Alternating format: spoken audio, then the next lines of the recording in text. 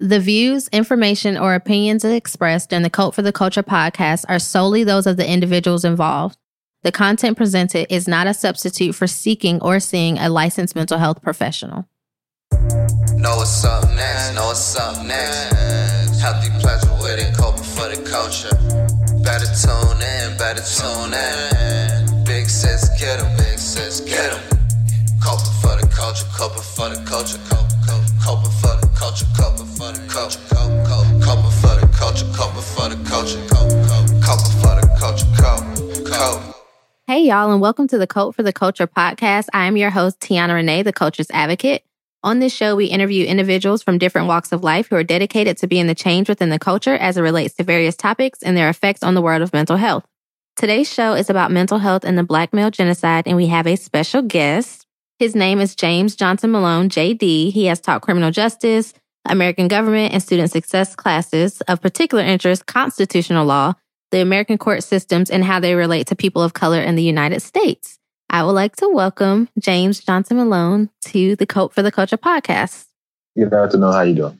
Good. How are you? I'm great. Honored to be here. Good. I'm glad you're here too. I'm actually very excited about this episode, and I don't want to get too deep into it. But before we start, I always like to check in with my audience and see what their, not audience, but my guests, and see what their favorite self-care practice is. So share with the audience what your favorite practice is.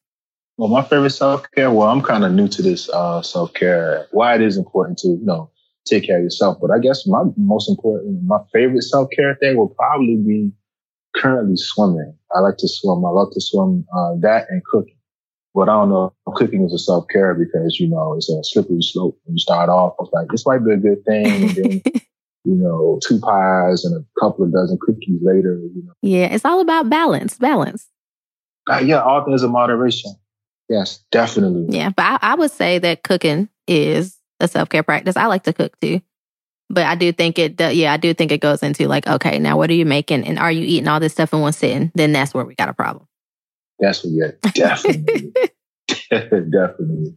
Okay, so like I said earlier, the topic is about Black male genocide. And I realize even introducing it, it's a very heavy topic. So I just want to put that out there from the beginning. I realize it's a very heavy topic, but also with it, I realize it's something that we don't need to shy away from because it's something that's affecting our culture right now, every single day, every minute of every single day. And it's just something that I really wanted us to get into. So I know what my take is right now. I know we're not in a very good place as it relates to our Black and minority males and the climate as it relates to things like police brutality, criminalization, all these different things that we have and how it's affecting our culture specifically. And so I really wanted to know what your take is on, I know you are an advocate for this population and just, what's going on currently. So what is your take on the current climate as it relates to Black male murders throughout our nation? Actually, first of all, I want to say I'm not disputing the climate, but the whole fact that there's a current climate, I don't think it's actually current. It's just been ongoing. And I can't take credit for this viewpoint because I know it's the rise of social media. It's the digital age. It's always been out here. Mm-hmm. It's just becoming more, you can see it. There's every other day, you can go on Facebook, go on various social media platforms. You can see Black males, people of color, but Black males in particular being targeted and victimized. You use it to perpetuate the stereotype. Sometimes that stereotype can justify the things in the mind of those who are actually doing the victimizations. I don't think it's a current climate. I just think that it may have been some pushback. There has always been, going back to Reconstruction after, the Civil War, when you had Black people, quote unquote, getting their freedom and getting their equality in quotation marks, and a lot of pushback from white society, or you could say that the society, the individuals in power or those who control the systems. Mm-hmm. Not saying it's not an issue, it's not a problem. It's just, right. I think it's always been there. It's just that now you can see it more because we have more access, which is a good and a bad thing. Yeah. And I definitely agree with you. I don't think that it is something like, oh, it just happened like 2018, 2019, this is the thing. I definitely don't think that by any means. I do think right now it is exacerbated because of social media, because of the media, because of technology and all the things that, like, it's nothing right now to be able to log on to social media and see someone being murdered by the police or see, some act of violence. And it's like, it's just second nature now. And I think the most recent, and I know this isn't within our culture in particular, but it does relate to the topic. The most recent thing that we've seen in social media and on the media is the terrorist attack, or however they want to identify it, where there was a mass shooting and he went live on Facebook. Have you heard about that one?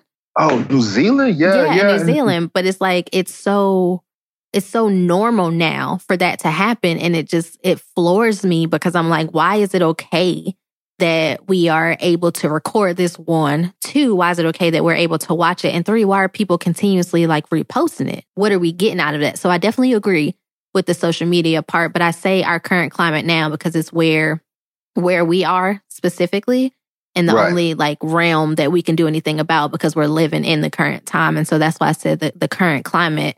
But I definitely agree with a lot of things that you said, because it is, it goes way back. We can't take that away and say that, it just started today. No, it goes all the way back to slavery and before then, hell, biblical times if we want to get fancy. Right. So it's been a continuing. It's a line. Like you say, it's a line that's been continuous. But right now, you're looking at this particular. We are looking at this particular point on the line. So like you said, a timeline for a reason. But right now, this is our point on the line.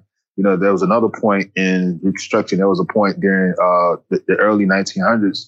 There's a point in the 1960s. It's just like a line, and this is our particular point. Right. You're right. Yeah.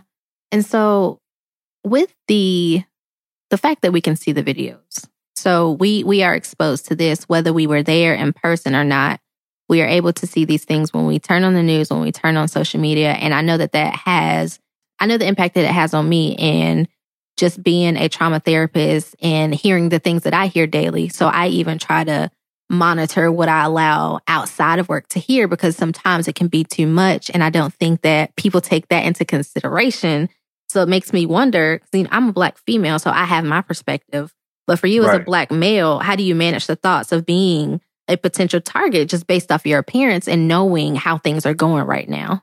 Honestly, I don't know. And with you being a therapist, you could probably address it more than I could. I could hear from a personal viewpoint and the viewpoints I've heard from other Black men. But it's funny that you put it like that, because Black men, and I'm not the only one who is aware of this, we become hyper aware of who we are, where we are, what we're doing, making sure, we're not presenting ourselves in a certain way, which kind of, I don't want to put it that way, but sometimes it is that way, where I heard this kid, I don't know who it was, but basically, and I've heard it a lot. It's not just this one particular kid. When I say kid, I mean like this young Black guy. He was like late teens, early 20s. Right. And he's basically like, I'm just going through life, just being my beautiful Black self.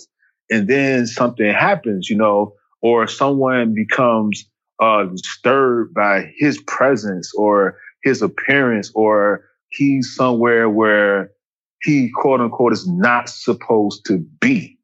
And that's an issue. So now it's not his issue, but it's the person or persons who's observing him, it's their issue. But because of their reaction, it becomes his issue. So by default, it does become his issue, because he has to do what he may deem necessary, or what his parents may deem necessary, i.e. to talk, how to come out of that situation. Because it's not just, the talk doesn't just apply to cops. It applies to everyone, because you're like myself, I'm a relatively large Black man. I'm not like a hulking Black man, but I'm not small either. Right. And I have a certain demeanor. I don't smile a lot. I don't grin. I look very serious, but people like, you always look so angry. And I'm like, I'm not angry. I'm in my own little world. I can show you pictures of my daughter and my baby sister. And when they were babies, and they look like they just they're angry, and they're not angry. That's their facial expression. Right. And a lot of times I go through, and I'm something of an introvert. So I spend a lot of time in my own head. And a lot of times I'm not even paying attention to the people around me. Right. You're just managing. Right. And I'm just being me. And I'm just moving through the world, being my beautiful black self, to quote the young brother. And you happen to come out of that for a minute and you see people reacting to you. And I'm not paying you any mind, but now because of your reactions, I have to react to what you're doing to make sure that I'm straight, to not quote unquote trigger you, that will cause a series of events that may end up, with me losing my life or other black men similarly situated losing their lives, because it's not our issue, it's your issue. And I say your, it's the other person. Outside of the culture, yeah. Right. Yeah. But now because of your reactions and going back to the media, how black men are portrayed in the media as dangerous and thugs, and we're this and we're that. Hoodlums, and what's the other word that they use? Whenever hoodlums. There's another one when we do like riots, and I cannot think, it'll come to me later, but there are many names that they use, of course. So many. But then you have to be aware, like today, for instance, I went swimming before, we got together, and I went swimming. I looked crazy. I got the hoodie on. My eyes are bloodshot red from the chlorine. Yeah. I haven't shaved because it's the weekend. And I'm like, I'm going to Starbucks to get a white mocha. I'm all excited because I haven't had a white mocha. I'm going to get my little white mocha. And I'm coming down the street and I see this lady with her kids. She's got a toddler and a baby, and she jumps and runs across the street. And I'm like, I'm not even thinking about you. I'm just trying to get to my white mocha. You are the least of my concerns. Right. But it happens a lot. Yeah. And this saying, you've heard it. It's the death from 1,000 little cuts. And I can't remember the exact quote. It was a black psychologist years ago. Or it might have even been he or she, well, let's say they mentioned how when you're going through life as a black man, all these little slights begin to add up. Right. Because it starts to take a toll. Right. But it's not your problem, but their problem becomes your problem because, they're like, oh, it's a dangerous black man. And you could be the nicest, friendliest black man. And you literally, once again, you're not even thinking about them, but you have to be aware of them and how they react for your own safety, which is insane to me. Yeah. And it's insane to me. And just sitting here and listening, like I know how hard it is as a black woman and what that can look like. And, the attention that we do or do not get and the stereotypes, the angry black woman, all of that, because in my resting face, any given day, people, excuse my language, would say that I have a resting bitch face. And that's just because I'm just chilling. I'm not mad at anyone. Nothing is going on. And I know how that feels for me when people are like, well, just smile. And it's like, well, I don't really have anything to smile right now. I'm just cool and everything's fine. I'm not mad. I'm not upset or anything. I'm just being me at this moment. And so I know how that is for me. But hearing you talk about it and having to worry about even like just walking down the street and being a threat to somebody's safety when they're not even a thought. That's not something you have considered. All you had in mind was, I'm going to get my white mocha. I had a good day. I did my self-care. I'm making sure that I'm okay. Right. And then you walk down the street and you have this issue, but it's something that happens every single day. And even if you're not a black male, you see it. You can't ignore it. It happens every day. We all walk down the street. We all go to the mall. Even, if you see somebody that looks a certain way and you feel uncomfortable, like, how does that affect an individual? And I heard you say the tiny little cuts, but it's like, it almost makes you have to be on edge all the time for something that you didn't even create. You're being hyper-vigilant, and you shouldn't have to be. And hyper-vigilance over a period of time does take a toll because you're always on edge. Yes. And for those that don't know what hypervigilance means, it's a word that we use a lot in the trauma world, but it essentially just means that you're consistently on edge and preparing for something to happen, regardless of if you have anything to give you clues that it would happen, if that makes sense. Right. It's like being in constant you're in constant fight or flight mode all the time. You're ready. Yep. You're ready for anything, even if it's not happening. And so I have anxiety, and I know what anxiety feels like for me. I can only imagine the anxiety being a black male walking down the street. Like, what is your experience with that?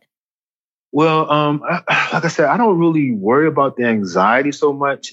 I try to, like I said, I don't want to use, I'm trying to think of a polite, politically correct way to say it, but basically it's like, we're very transparent here on the show. We're very open, and we recognize that everybody has their own individual views. So do share. No, it's kind of like, screw you, screw all of y'all. Because that's not my problem. And I mean, because I've been giving this a lot of thought lately.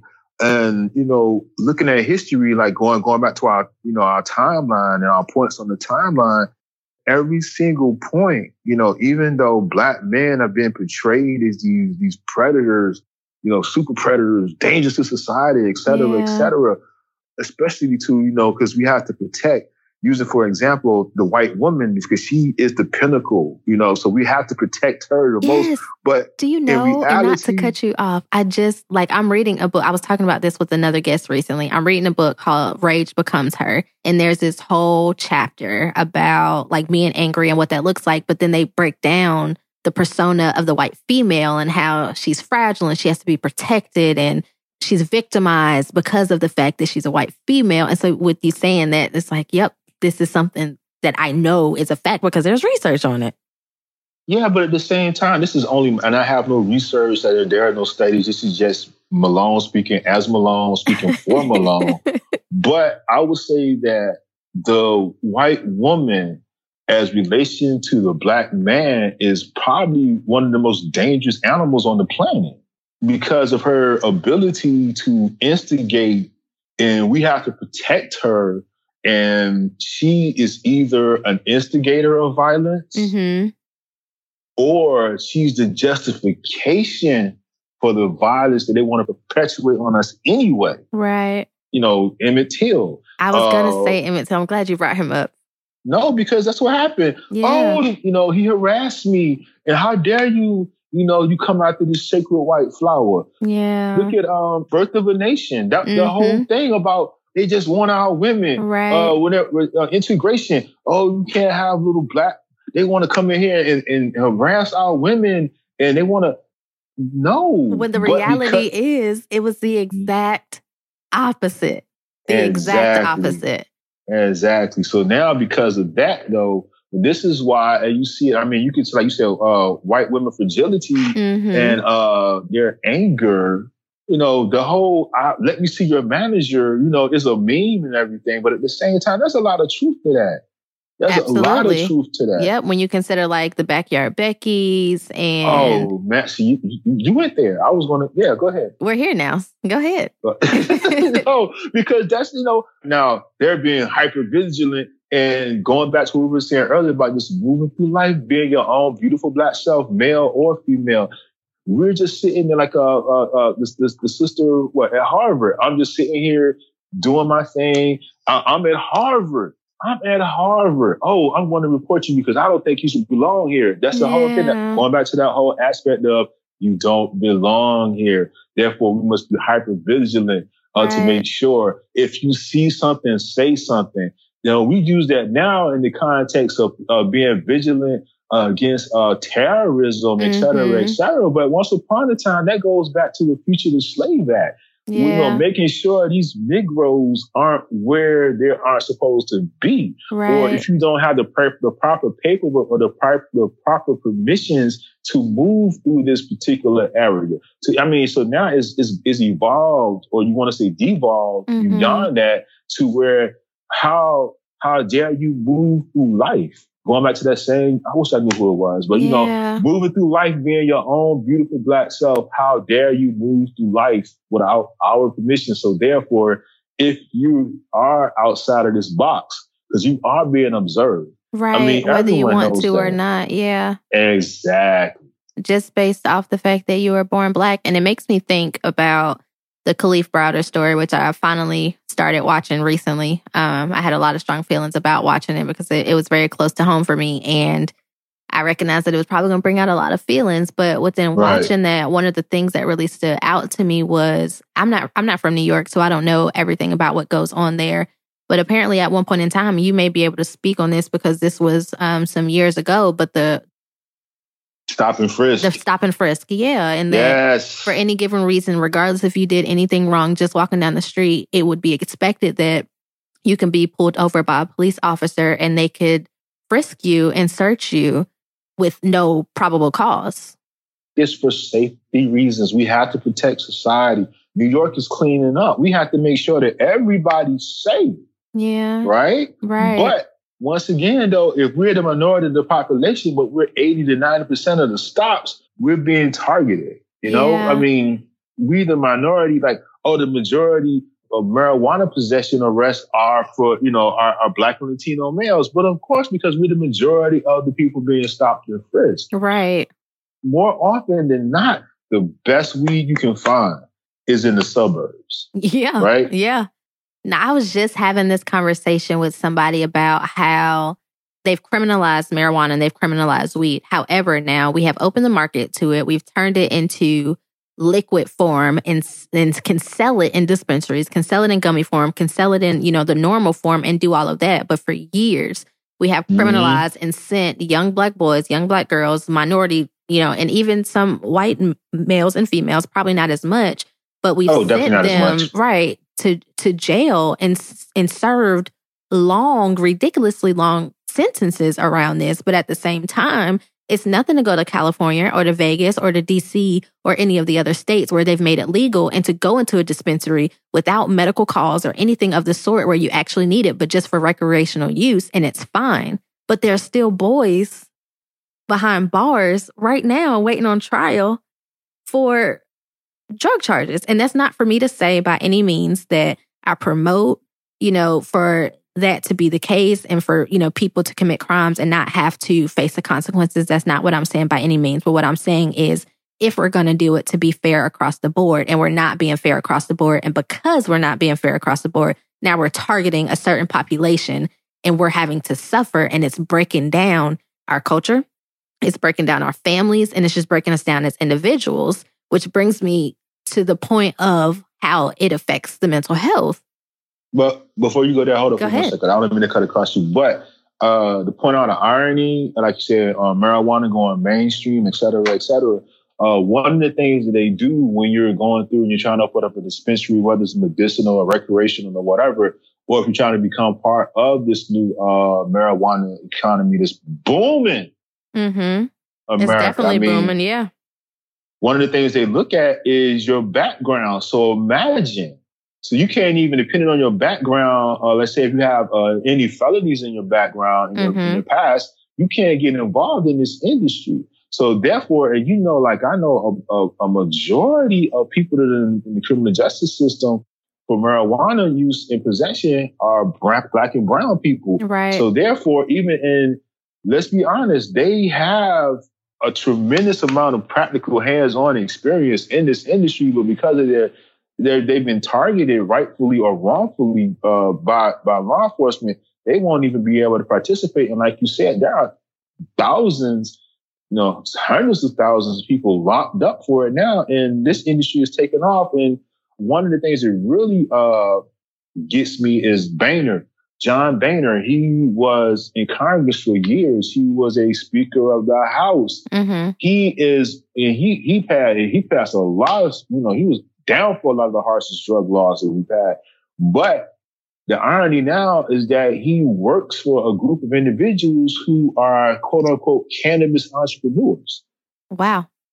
Yes, yeah. But I just want to throw that out there because it's always been very ironic to me. Yeah, and knowledge is power, because I don't even think that I know who that is. Like, the name sounds familiar, but besides that, you know, I don't know. And I think that's the biggest thing too for us as a culture is knowledge is power. And the more we know, the more that we're able to fight, the more we're able to advocate for ourselves. But there are so many areas where we unfortunately fall short just because we don't know. We don't know the laws. We don't know what our rights are. We don't know how to protect ourselves. We don't know just how to walk through life every day as a Black male or female. And I definitely am an advocate for knowing more, educating yourself, even down to learning about yourself and how you're affected by these things that are happening every day around you and how it's shaping your perspective and who you are as an individual, which is why it bothers me so much about the climate right now, and that so many, for the most minor things, even down to, well, they scared me, so I shot them. But that makes no sense. You're the one with the weapon. I'm sitting in my car with my child, or I'm walking down the street, or I'm just standing outside of, a convenience store, or I'm 14 years old and I'm just playing outside. Like, and to know that, and I'm not laughing because it's funny. I'm laughing because it's just like, it baffles me that those things, just part of being a human, part of being a person, daily activities that everybody else does and never has to worry about, is something that we consistently have to carry around with us. And what, in the trauma world, we call our invisible suitcase, essentially is just all the life experiences that you've had packed into one suitcase, and you carry that around with you go, which other people will call baggage, essentially. Yep. And that's the problem, because we do have that baggage and we do carry it around, but somehow it becomes our problem. And like you said, you touched on it, I fear for my life, because that goes into that larger picture as people of color, and particularly our people. We've always been painted as these, threatening, dangerous, hyper, super strong, super fast, super violent. It's just our nature. When this first started off, when Black Lives first started, and one of the things, ironically, it was one of the top cops, if not the top cop in New York. And I wish I could think of his name off the top of my head. And the whole "I fear for my life" argument comes up. On national TV, he made the statement of, well, you have to take into account that Black people have a propensity for violence. So now this is like one of the top cops. So that tells you that attitude and that mentality has permeated. And the reason why you hear a lot of people saying more and more often the "I fear for my life" thing is you're seeing cops getting away with it all the time. "I fear for my life." You're a trained professional. You have a gun, a taser, a nightstick, a baton, whatever you want to call it, a shotgun in the trunk. You have all this equipment, but somehow, some way, but it goes back to with Black people being hyper violent and super strong, and we're seen as being bigger, faster, the whole, like, whatever you want to call it. We're the superhumans, right? Mm-hmm. So therefore, I have to take, because of our superhuman nature, we have to, when I say we, I mean the people who are doing the killing have to take superhuman steps to protect themselves from us. Right. But so therefore, that's why it's justified. Like the guy in Florida, you touched on it. He threw it out there. Now, once you realize the whole picture, this guy started the fight. He started the situation. He escalated it, but because, stand your ground laws, mm-hmm. basically they don't really take into account, not all, but they don't take into account the fact that if you are an instigator, if the situation starts going against you, even if you are the instigator, you still can have that legitimacy of "I fear for my life." When I say legitimacy, I mean that in quotation marks sarcastically, right? Because there's no legitimate reason. Yeah. It's a cop out. Like when the police, "I fear for my life," and it's like, this guy didn't even have a weapon. Mm-hmm. This guy had a cell phone. This guy had a cigarette lighter. Right. Pick the random object. Mm-hmm. But because of who we are and how a lot of times society portrays us, yeah, it becomes okay to take these extreme actions against us. And I don't mean it's legitimately okay, but that's the perception that it's okay. They've made it okay, and they've made it excusable. And the thing that always throws me off about us being the most violent, us being the biggest, the strongest, the fastest is if we take it back, all the way back to slavery. And I know people are like, y'all are always bringing up slavery because it has meaning. Yeah. We were bred. And when I say bred, and I know that you know this, but for some of our audience members that may not know, we were, of course, they separated our families. They put the strongest male with the strongest female. They bred us together to make sure that we could create, again, stronger children. And then, even on top of that, for the stronger males that they created, they made them fight each other to the death. Yep.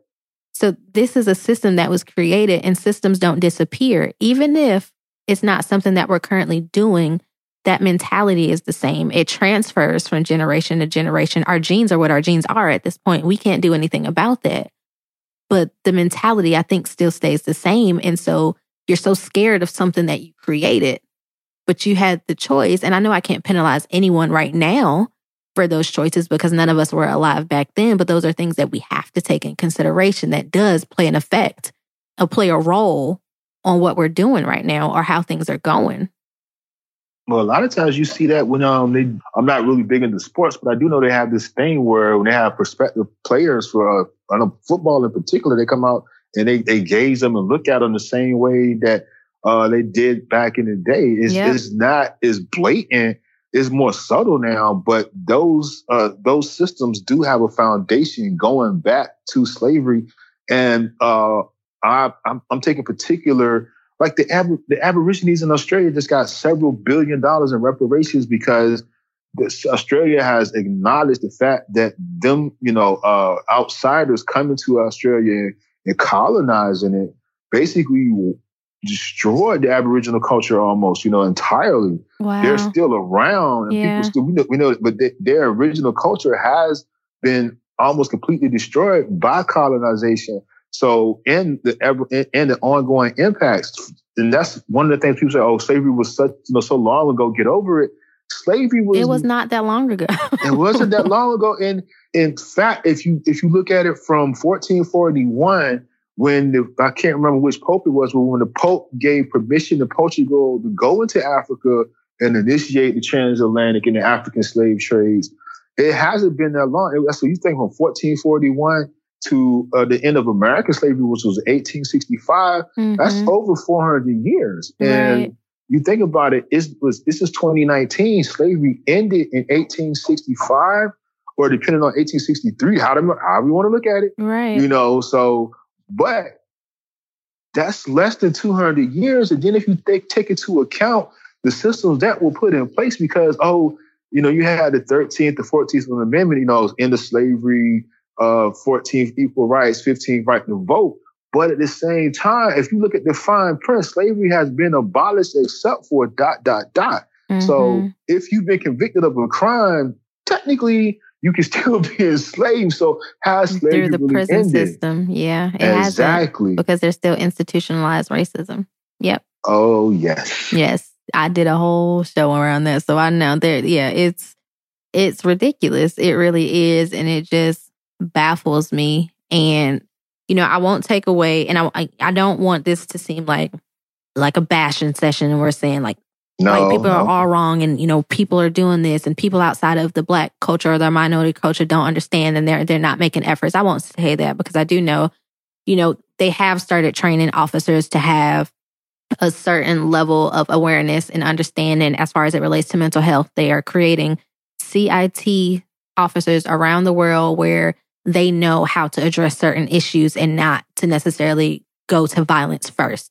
Like they know to assess, they know what to look for, they know whether or not this person struggles with mental health, whether or not they're in a current crisis, and how to manage that. And so I will give them credit for that, as much as, we have plenty of allies and plenty of people who are advocating for us and protesting and making sure that we get equal rights. Yeah, there's Black Lives Matter, but there's still other races within Black Lives Matter who are committed to the cause and committed to making sure that we get the rights that we deserve. But even within that, it makes me wonder about what needs to happen within our legal system to make it less of what it is now. And, you have more of a law perspective than what I do. And I don't know all of them. I will admit that I don't know too much about the legal system. I know enough to get around. But outside of that, what do you feel like needs to happen to not make this as big of an issue, and for us to feel more protected as a culture and not have to worry about, having these conversations with our young Black males about, when you go outside, you have to do this, you have to present a certain way. This is how you need to talk to this person. This is how you navigate this situation. Like, it breaks my heart that we have to have those conversations. So how would it look for there to be some kind of reform to make it better for us? I'm a skeptic. And I had a professor one time who told me basically, I've been accused of being a pessimist when it comes to a lot of stuff, especially criminal justice. Right. But I had a professor one time, he called me, we had this discussion during the class discussion about my skepticism. And he said, basically, now that we've even thought about it, that James, a skeptic is nothing more than a frustrated idealist. Mm-hmm. So I believe in certain ideals, and I want to believe in certain ideals, to put it more accurately. However, at the same time, without being negative, and I know sometimes my viewpoints do come across as negative, we have to navigate the system that we're in, because you have the ideals and you have the realities. You have the ideals. This is what you want. This is what we should strive for. But then also, too, you have the ideal that you have to navigate through and live in your day to day.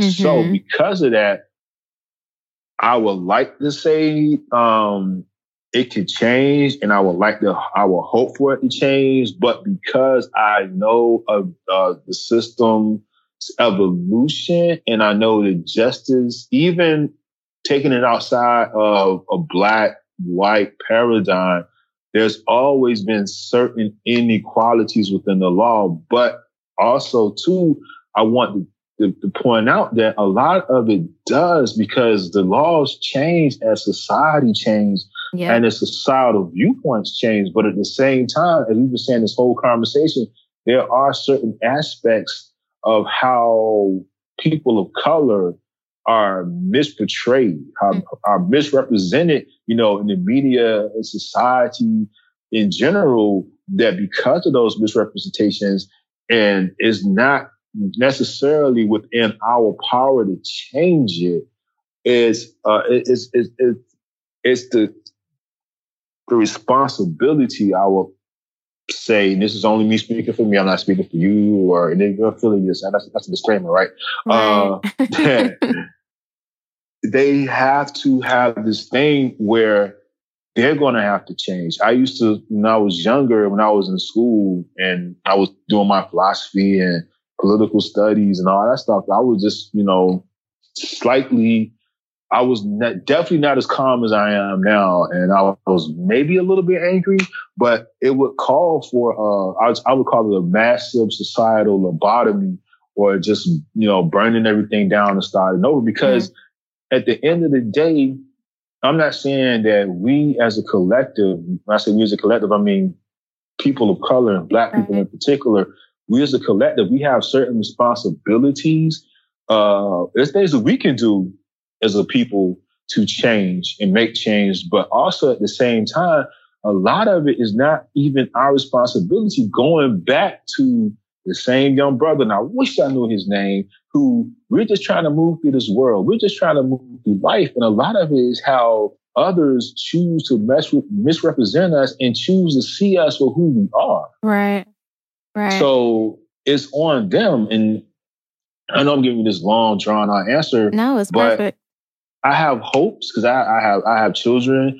Hopefully I have grandchildren one day. I have little ones that I love dearly, and I want a better world for them. Right. But you have this thing where the criminal justice system is not always justice. And a lot of times, like I have this thing, and I can't take credit. I had a professor, he asked us like the first day of class, what do you consider justice? And everybody gave us different definitions of what they considered to be justice, and then he's like, flip to this page here. And even the author of the book that we were working out of for this particular class, they spoke on how justice, no one clearly knows what justice is. Some people say it's an eye for an eye. It's retribution. So if I can get my retribution, then I can get justice. But is that really justice? Some people say rehabilitation is justice. You take the criminal, and sometimes, and I don't want to go all pop psychology and say that, because of how you were treated as a kid, this is why you're a criminal now, because I'm not always a big fan of that particular viewpoint either. Right. But evident, a lot of times is you can rehabilitate the criminal and make them a productive member of society, because we owe a debt to them as well. I'm not saying everyone can be redeemed, but if the person can be redeemed, redeem them. But in the last few years, not the last few years, but more prevalently in the last few years, I say last years, I meant in maybe the last quarter century to a half century, we've always been moving away from the rehabilitative aspects of criminal justice, and we focus more on retribution. And that goes back into what I was saying about that larger picture and how perceptions can shape realities. Because if you look at how we are portrayed, is justified. I follow in social media. I look at different aspects. I look at conservatives. I look at liberals. I look at the quote unquote moderates. So I'm getting all the different viewpoints. I watch Fox News Sunday. I watch Meet the Press. Then I watch Face the Nation on Sundays. I'm giving like 3 examples, but they have slightly different viewpoints. And even on Facebook, social media, I follow the Fox News page. And because the commentary gives you a lot of insight. Right. About people's state. Yeah. Right. Black Lives Matter. No matter what. I mean, there are people to this day that still say that Zimmerman was justified in killing Trayvon. Oh, You know, God. oh, that thug was probably up to something. Right. When has ever being up to something been justification for somebody to die? That's something I will never be able to wrap my head around. And I'm glad you brought up justice because, you know, within my work, one of the things that I've really started to struggle with is whether or not justice is even really a thing. Because say, you know, the stuff with Trayvon Martin, say that Zimmerman went to jail and he was prosecuted and he got whatever sentence that he got. It doesn't take away from the fact that they no longer have a son. It doesn't take away from the fact that they still have pain. It doesn't take away from the fact that they've seen live footage of their child being killed. It doesn't take away from the PTSD. It doesn't take away from any of that. If anything, I think it allows them the opportunity to finally grieve. But I think when we go so deep into justice because we feel like we deserve it, and I do believe that we do, but in the same sentence, I think we put a lot of effort into that and it doesn't allow us to grieve. It doesn't allow us to be in a space where we're able to say, this is what happened, you know, to my son, or this is just what happened to me in general. And, you know, I need to be able to deal with that. I need to be able to face how that's affected me and how I view life now and how I see the world and how I see other people. And, you know, I really struggle with that. Like, I want everybody to get justice, but I also want everybody to be able to have their time too. And I think when we start pushing stuff in the media, and you have to consider other people's commentary because everybody knows the commentary makes any post more entertaining, which is unfortunate, but it does. And so just to think of all the factors that goes into seeking justice and the additional layer of emotions that it places on people is heartbreaking to me.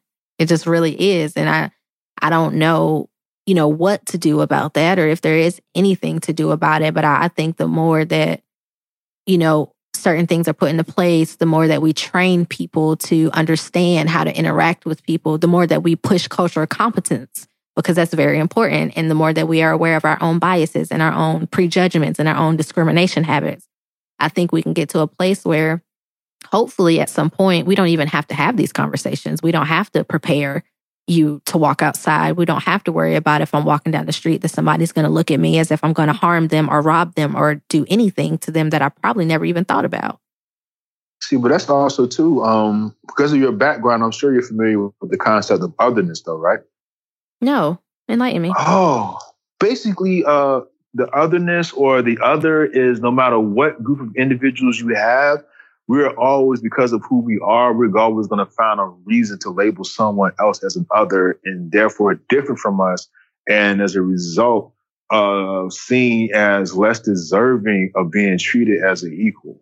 So I've done a whole paper on it. This was long, long ago because it fascinated me. And my professor was like, no matter where you go, because of who we are, we're going to find a reason to label someone else as other. And wow. It's enlightening, but at the same time, it's just like, man, it's disheartening because even if it isn't us, it's going to be somebody else. Right. It's always going to be somebody. I mean, you look at the Cro-Magnons and the Neanderthals and, you know, it's always going to be somebody else. You know, look at those people over there. Right. And I know that we're talking about our culture, but with you saying that, like, I recognize that every culture, every race has their own struggle that they have. But like, even down to that being a thing that like, even if it isn't us, now it's somebody else. Right. Like right now, if you look at it, I mean, putting it in a modern context, even though there are, you know, African Americans that use the term queer who are Muslim, right? Who study Islam. Right now, Muslims are the hot, quote unquote, other, or you know, the ones who they're not us. So therefore, we must be hyper vigilant in how we observe them. And every one of those people, they're out to get us. So we must band together.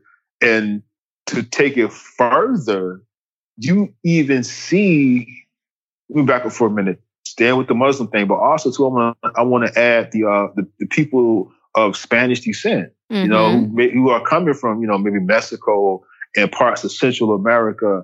You hear, oh, I'm just trying to keep America safe from those people, be it either, you know, Muslim invaders, Muslim terrorists, or Mexican invaders, and I'm using Mexican broadly because that's the one you most often hear in reference to that. So those are creations of others, for lack of a better term. So you're always going to have it. Unfortunately, I mean, ideally, we should be striving as a collective. I mean, people, not just a Black collective or, Latino or Latinx collective or white collective.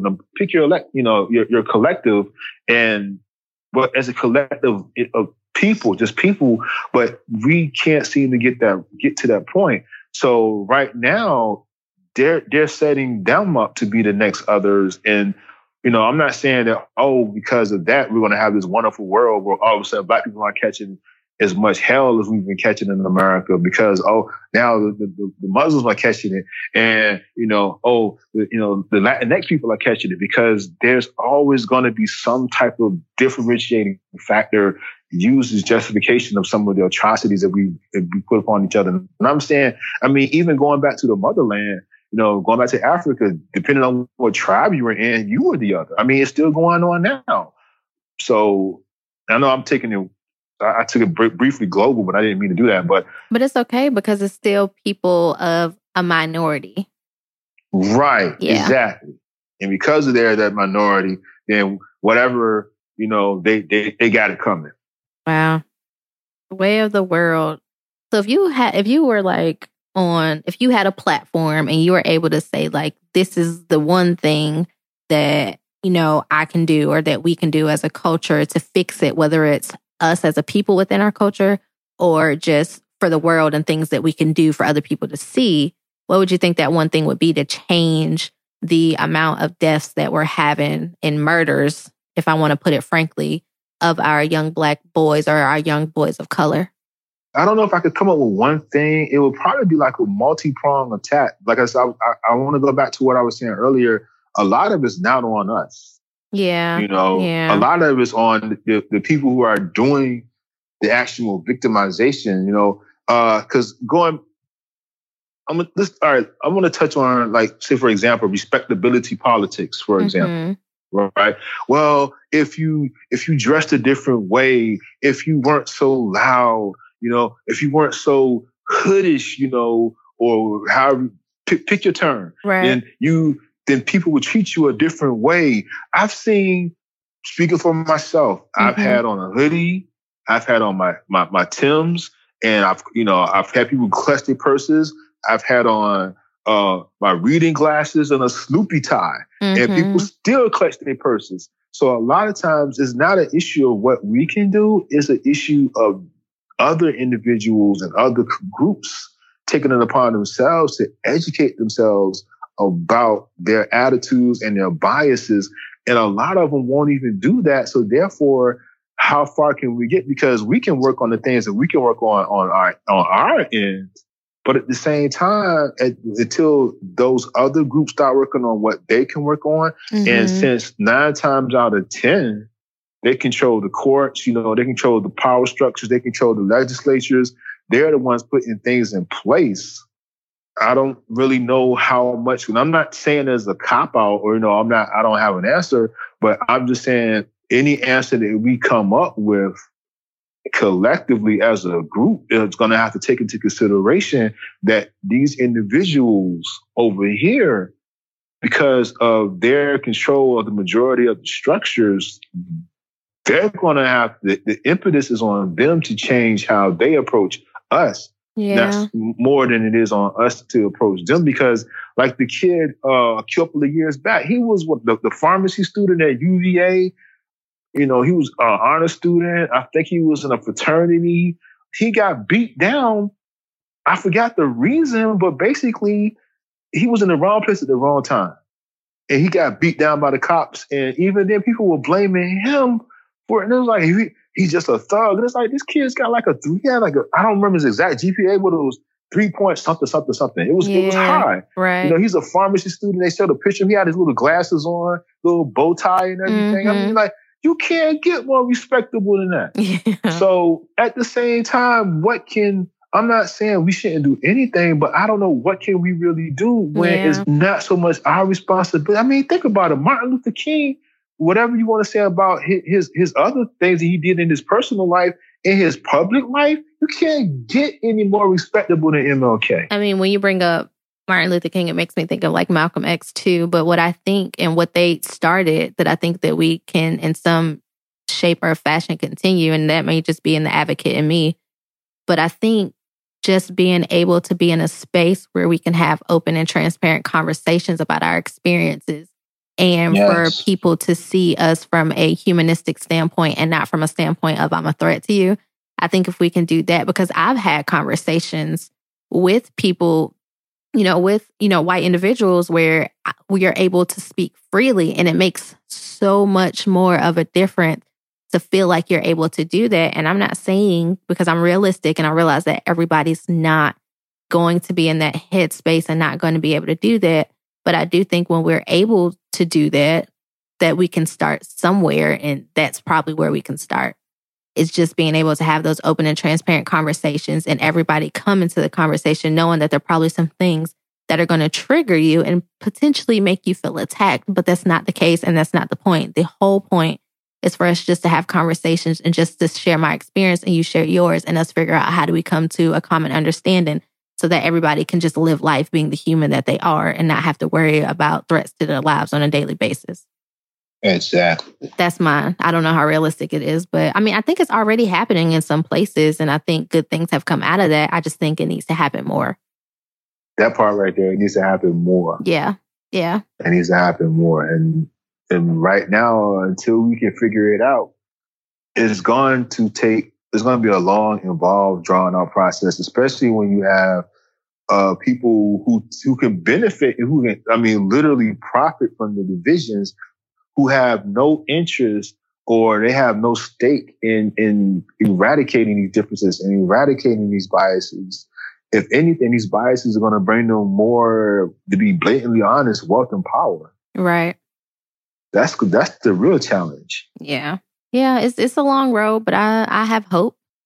I pray by the time that, my children grow up that maybe we'll be, I don't have children now, but when I do have them, I pray that we're in a space in this world where at least that's able to happen and we're able to have conversations and have more of an understanding and everybody advocate for being human and not being, and I know some people think that's cliche, oh, I don't see color. I get that. I can't not see color, but what I'm saying is just for us to recognize that we're all human at the end of the day. We all have the same biology. We all bleed the same color blood. Like, that's just what it is.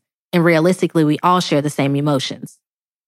Yeah, but a lot of times also to that whole I don't see color, a lot of it sounds all high-minded and it sounds like, oh, I'm so elevated that I've evolved beyond, which sounds great on paper, but a lot of times it also too masks a bias in and of itself, because I can't see the color, or I don't see color, or I don't see class, and everybody's the same. We're all not the same. Right. And I'm not saying that to say, and like, some people are better than other people. What I mean is that we're not treated the same in this world that we move through. Now, if you're saying your ideal is not to see color and not to see people as having challenges that other people don't have, because sometimes when you hear I don't see color, some people hear this, oh, that's high-minded and that's very idealistic, which it is. How I started to say, but conversely, the converse of that is that I don't see your struggle that you are engaged, right? I got struggle you. that you have is, as a woman, or I'm taking it outside of color, as a Black person, as a Latino person, Latinx, I got to get that right. Or as a Muslim person, or I don't see your struggle. It limits it to only what you know and your paradigm, and that's a normalization based on the paradigm of the majority. So therefore, you're in a way you're backdoor discriminating, because you're saying to this person, whether they're Black, Latinx, Muslim, Jewish, or whatever, you should be able to fit into my paradigm and see the world through my experiences, where my experiences aren't your experiences. Right. So it's a willful blindness in a lot of ways. Yeah, that's a good point. I never thought about it from that perspective. My hope is, from this conversation that people are able to see another perspective. People are able to see the toll that it takes on the culture as individuals, the toll that it takes on our families. And, you know, hopefully take that into consideration and start, as I always say, it always starts with one person and one conversation. And if you're the one listening today, you can be that one person and be able to have, you know, the conversation with the people around you and start changing the narrative, because that's honestly how it starts. Which brings me to how I always like to end the show, which is the portion that I call Let's Advocate. And so my question to you is that if you could change one thing about the state of mental health within our culture, what would it be? Oh, that's easy. Removing the stigma. Oh, what would that look like? When people, there's a variety of different ways you can come at it. Since we're talking about the culture, one of the big ones for me was, there's a couple. One is saying, you know, for especially in Black culture, if you using depression, because that's quite prevalent. It's more prevalent than people realize or want to admit. Right. When you have the depression, a lot of, you know, people see that as just being, you know, stop being so weak, you know, or right. man up, you know, you know, whoa, or woman up, you know, just do what you got to do. And sometimes people don't even realize. And somebody pointed this out to me, and I wish I could remember who it was, because I'm fortunate enough to know that I do know a few therapists, and I feel fortunate for that. But there's this thing where, what's your one big thing? And that could be the one thing that, you know, somebody else may see it as, well, that's what you're supposed to do. But for you, the simple fact that you can get it done, it may be a everyday simple gesture to person A, but to person B, it may be an insurmountable obstacle. And for them to get it done, it's an amazing achievement. Right. You know? So some people, they don't even see that. Like, just get it up. You know, when I feel sad, I just get up and do what I have to do. And it's like, and this that right there, it's like the person is not just feeling sad. It's a yes, it's an you're the therapist. I'm right. I'm sorry, but yeah, but you know, yeah, it's an overwhelming. Like, depression comes with a lot. It's not just like I don't want to do things. It's sometimes I physically can't. Like, it has taken over the biology of my body and the way that my brain works and the way that I view the world on a daily basis. And sometimes it may even mean that your body is physically in pain. Like, people don't realize that, yeah, a lot of times mental health diagnoses, depending on what they are, can be very debilitating and can take away a lot. And I'm glad that you said change the stigma, because I was watching, a friend sent me a video on Instagram not too long ago where someone who is a very known Instagram personality talked on depression, and their viewpoint basically was like, you know, that they believe in God, which I get that because I believe in God too. But it was like, you know, I believe that, you know, God can do anything, and you just got to change your mindset. You just got to do this. You got to do that. And basically that depression wasn't real kind of thing. Like, you make the decision whether or not you're depressed. I got where he was going with it, but his delivery was all wrong. And it's like, it makes people feel misunderstood. It makes people feel less likely to, you know, want to open up to people, feel that they can't be vulnerable, because it's comments like that that shows that there is a lack of understanding. And when it comes to mental health and the stigma, I think a lot of that starts with compassion and understanding and recognizing that my struggle is not your struggle and your struggle is not mine. And my struggle looks different from yours and vice versa. And how it feels for you is going to feel different for me. And I have to respect and acknowledge that and recognize that this is how it affects you. Exactly. And another one, since you brought up God, is, and this is always been one of my big pet peeves, is that people say that, especially in the Black community,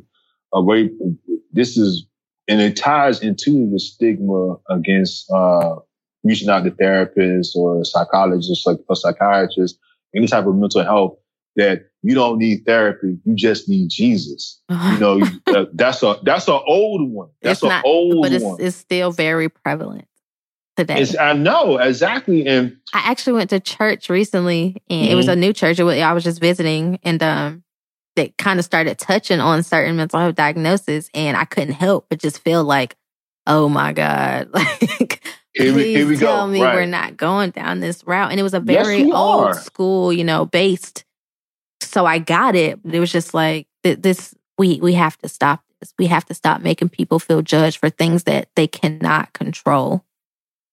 And that's the thing right there. Is you have to just pray hard. Flush those antidepressants, those anti-anxieties, whatever you have, just flush them and just lean in closer to Jesus. Let Jesus take the wheel. You don't know. And I mean... But guess what? Yes. Faith without works is dead. Ain't that what the Bible say? Ain't that what the Bible say? It is. That's what it does say. That is what it says. That is faith without... Exactly. And so, I think... Well, I'm not going to go there. But... That's always been one of my biggest pet peeves. And to know that it's still prevalent in a lot of churches in Black America is just so frustrating to me. Yeah. And that ties into that larger picture, be stronger and, just soldier on, just pray hard. Yeah. But then that takes a person who may be going through depression or anxiety, whatever other mental challenges and mental health challenges they may be having. Yeah. That just takes it and just adds a whole other level on it, because not only are you depressed, anxious, insert mental challenge here, but now you're also feeling worse than you already felt because somehow, some way, I'm falling short as a quote unquote Christian. Right. Oh, don't worry. I have a whole episode around that topic, mental health in the church.